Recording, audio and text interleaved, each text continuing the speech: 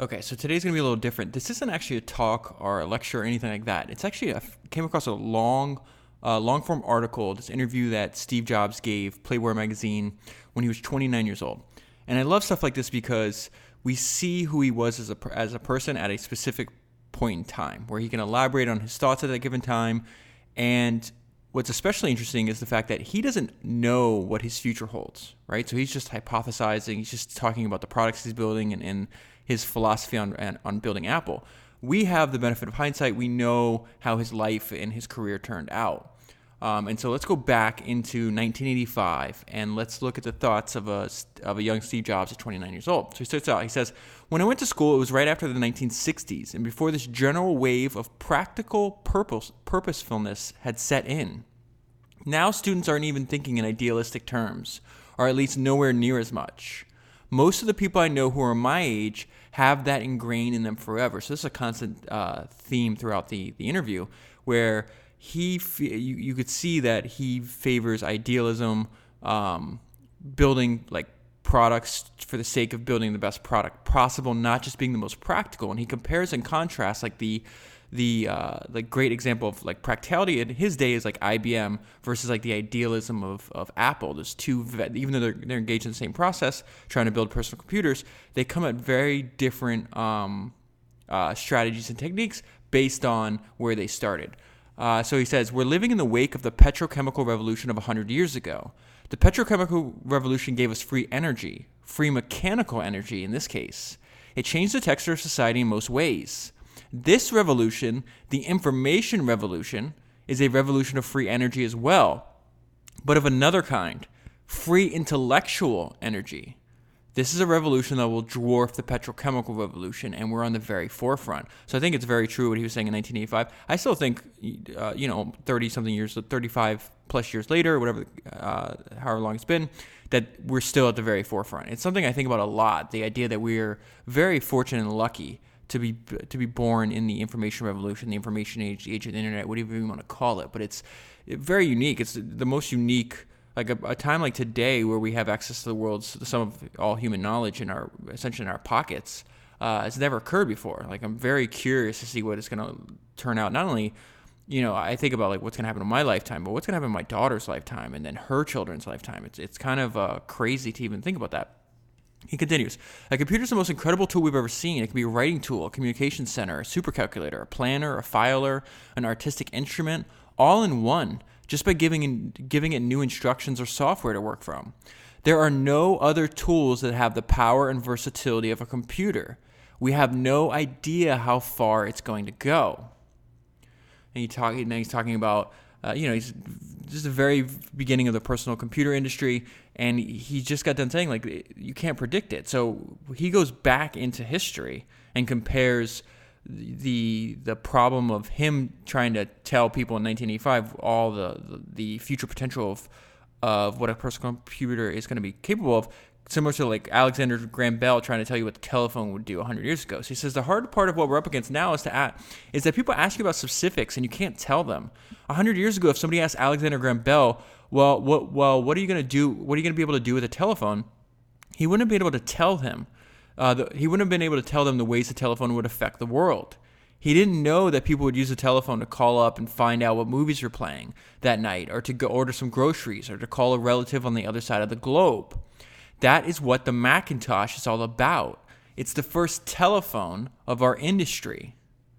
Then he says something that was really interesting a few paragraphs later, where there's this like weird dichotomy in life. And he says, I don't think I've ever worked so hard on something, but working on Macintosh was the neatest experience of my life. And the dichotomy is that usually the things that are hardest to do, the things that you spend the most time doing, things that you have to struggle to accomplish, are the things that you enjoy the most. Yet for some reason, our nature is to drift towards like the easiest possible path. But that's not, I don't think if you always take the easiest route that you're going to actually have the most fulfilled life. And I think Steve Jobs is echoing that at 29 years old. He says, ad campaigns are necessary for competition. IBM ads are everywhere. But good PR educates people. That's all it is. You can't con people in this business. The products speak for themselves. So then, this might be the most interesting part of the interview, they get into like, what does it take to make a great product? So he's asked the question, because he uses this term even from a young age. Like, he wants to make insanely great things, insanely great products. This is insanely great. He says it over and over again throughout his life. So he's asked the question, does it take insane people to make insanely great things? And this is his answer. He says, making an insanely great product has a lot to do with the process of making the product, how you learn things and adopt new ideas and throw out old ideas. But yeah, the people who made the Mac are sort of on the edge. It says earlier in the interview, they talk about how it's weird that the computer industry is making multimillionaires out of what he calls young maniacs, misfits, if you will. So he says, we didn't build. Now he's going to get into like his approach to building a product, and I love this part. He says, we didn't build the Mac for anybody else. We built it for ourselves. We were the group of people who were going to judge whether it was great or not. We weren't going to go out and do market research. We just wanted to build the best thing we could build. When you're a carpenter making a beautiful chest of drawers, you're not going to use a piece of plywood on the back, even though it faces the wall and nobody will ever see it.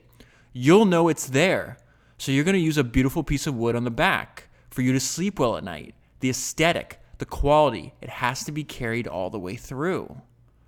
And he compares and contrasts his approach to building the Macintosh to the PC Junior, which is this product at the time. He says, are you saying the people who made the PC Junior don't have the kind of pride in their product? And this is where we see like the sharp tongue of Jobs that he was famous for all his life. If they did, they wouldn't have turned out the PC Junior. It seems clear to me that they were designing that on the basis of market research for a specific market segment, for a specific demographic type of customer. And they hoped that if they built this, lots of people would buy them and they'd make lots of money. Those are different motivations, meaning the difference between, hey, I'm building a product to make a lot of money, or I'm building a product because I want to build the best possible product. You're going to get two different completely outcomes if you have those two different starting places.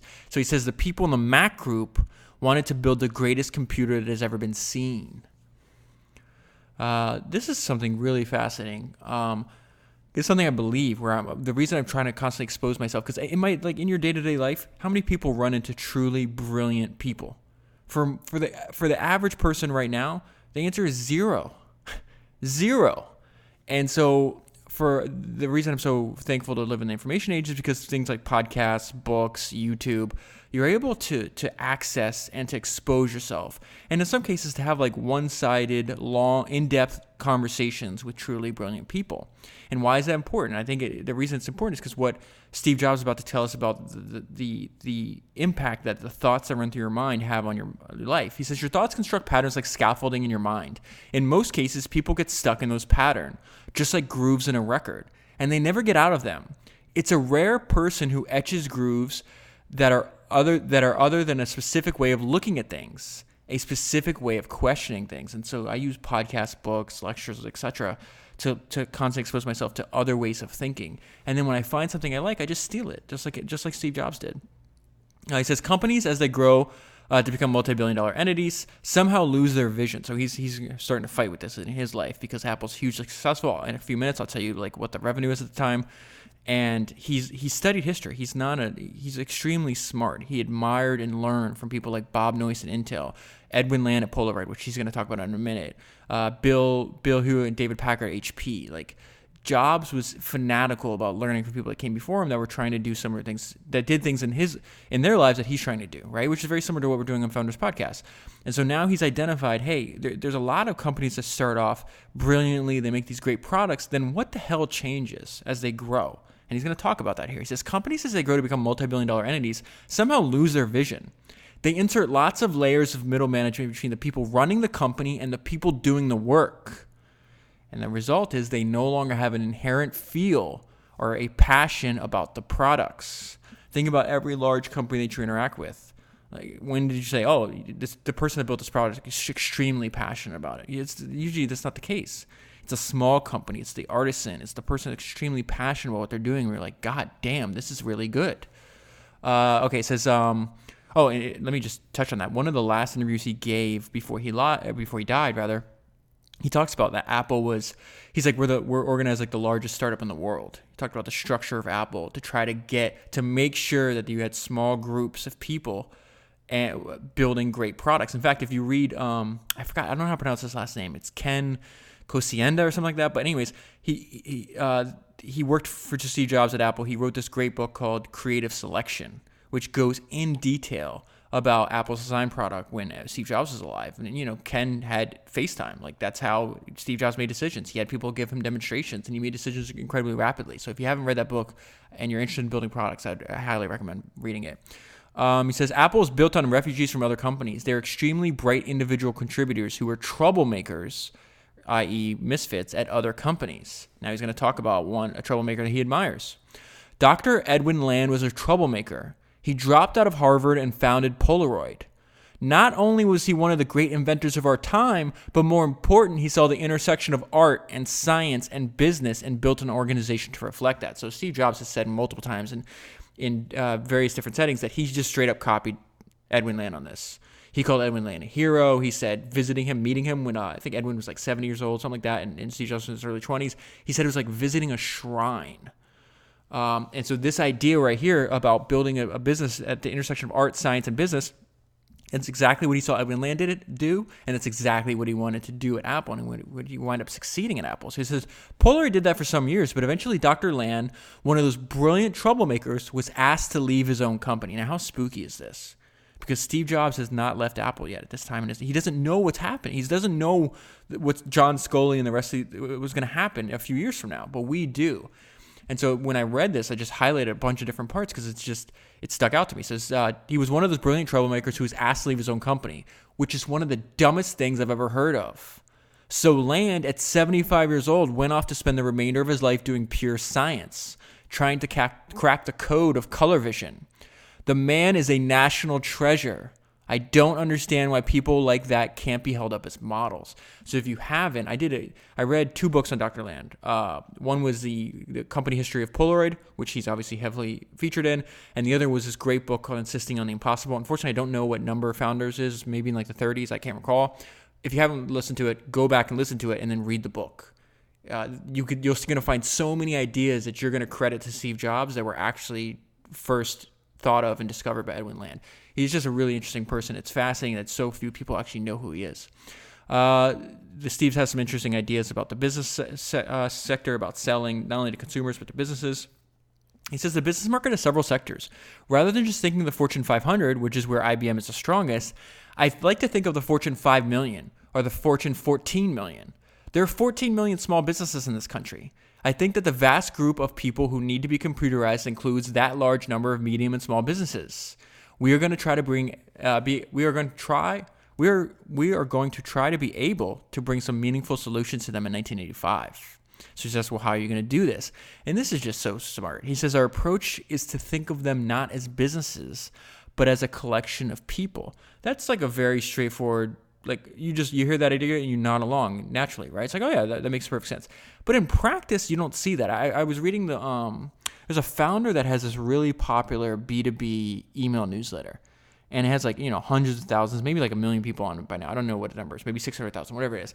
And he was talking about how he grew his lists and now his company's doing fantastic. They're doing like hundreds of millions in revenue, et cetera, et cetera.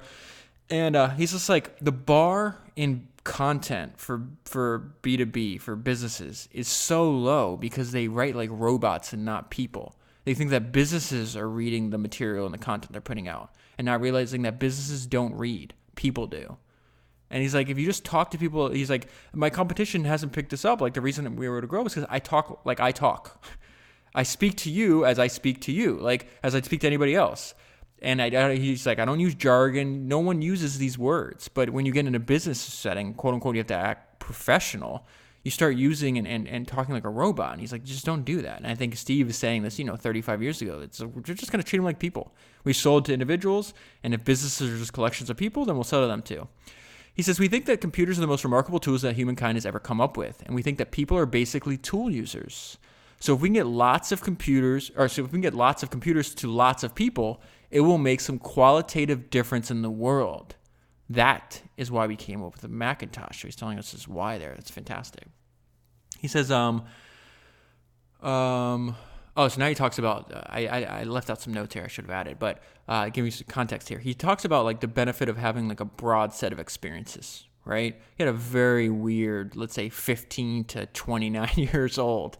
And so he says, and this is a benefit. This is going to kind of echo what Charlie Munger says about his lifelong mission to learn the best ideas in different domains and not to be specialized, overly specialized, just to take the best ideas and combine them in a unique way. We saw this with Henry Singleton, the podcast I did on that a few weeks ago. So he says, I wasn't completely in any one world for too long. There was so much else going on. Between my sophomore and junior years, I think he's talking about high school. Yeah, he's talking about high school. Between my sophomore and junior years, I got stoned for the first time. I discovered Shakespeare, Dylan Thomas, and all that classic stuff. I read Moby Dick, and I went back as a junior taking creative writing classes. By the time I was a senior, I'd gotten permission to spend about half my time at Stanford taking classes. A few paragraphs later, this is just a reminder that, everything that's large doesn't start out large. Big things start small, and Apple's no different. He says, he was asked the question, was the Apple one for hobbyists? He said, completely. We sold only about 150 of them ever. It wasn't that big a deal. But his realization from that experience, that was maybe a small experience, right? But what he took away from that was a huge deal. He says, but we made about $95,000. And I started to see it as a business besides just something fun to do. So now he's going to run through the different growth of Apple, and you see where he's at now. We did about $200,000 when our business was in the garage in 1976. So I'm going to skip over some of this, but I'm just going to give you the highlights. In 1977, they did $7 million in business. And he says, that was phenomenal. And then it keeps growing. 78, so they go from 200,000. Next year, they go 7 million. The next year, they go 17 million. The next year, they go 47 million. The next year, they go 117 million. Then they go 335 million, 583 million, and 985 million the year after. He says, I think this year it'll be $1.5 billion.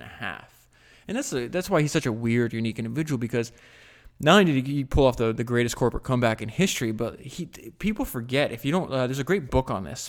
I did a podcast on it. It's written by Michael Moritz. Is it called The Little Kingdom? Return to the Little Kingdom, I think it's called. I don't have it in front of me, unfortunately. I may be bungling that title, but you can just go back and look. And why I think it's such a fascinating book is because it's not a history of Apple. It's not a biography of Steve Jobs. It's a snapshot in a specific time. It's like the first 5 years of Apple's founding. And you go back and you realize that Steve Jobs was wildly successful on his first attempt, right? First major company. And it's very rare to have wild success in a business for, let's say, for 10 or 15 years, and then leave that business and for a decade, and then come back and then have this second act be much, much larger than the already impressive first act. It's just I can't recall another example in all the books that I've been reading where you see a company perform like that. So he says, I used to think about selling 1 million computers a year, but it was just a thought. When it actually happens, it's a totally different thing. So it was like, holy shit, it's actually coming true. But what's hard to explain is that this does not feel like overnight. Next year will be my 10th year. I've never done anything longer than a year in my life. 6 months for me was a long time when we started Apple. So this has been my life since I've been sort of a free-willed adult. Each year has been so robust with problems and successes and learning experiences and human experiences that a year is a lifetime at Apple. So this has been 10 lifetimes. And then I'll just end here. This is, again, I go back to what I said at the beginning, how I love going back and looking at somebody. Let's say, what was Jeff Bezos like at 30 years old? What was, Henry Ford like at 40? Whatever the person is in the time frame you want to look at. Because look at what he says here. And think about what we know of what actually is going to happen over the next 35 years of his life, the rest of the time he has left. And he says, he was asked a question, do you know what you want to do with the rest of this lifetime? And here's Steve's answer. I'm not sure. I'll always stay connected with Apple. I hope that throughout my life, I'll sort of have the thread of my life and the thread of Apple weave in and out of each other, like a tapestry. There may be a few years when I'm not there, but I'll always come back.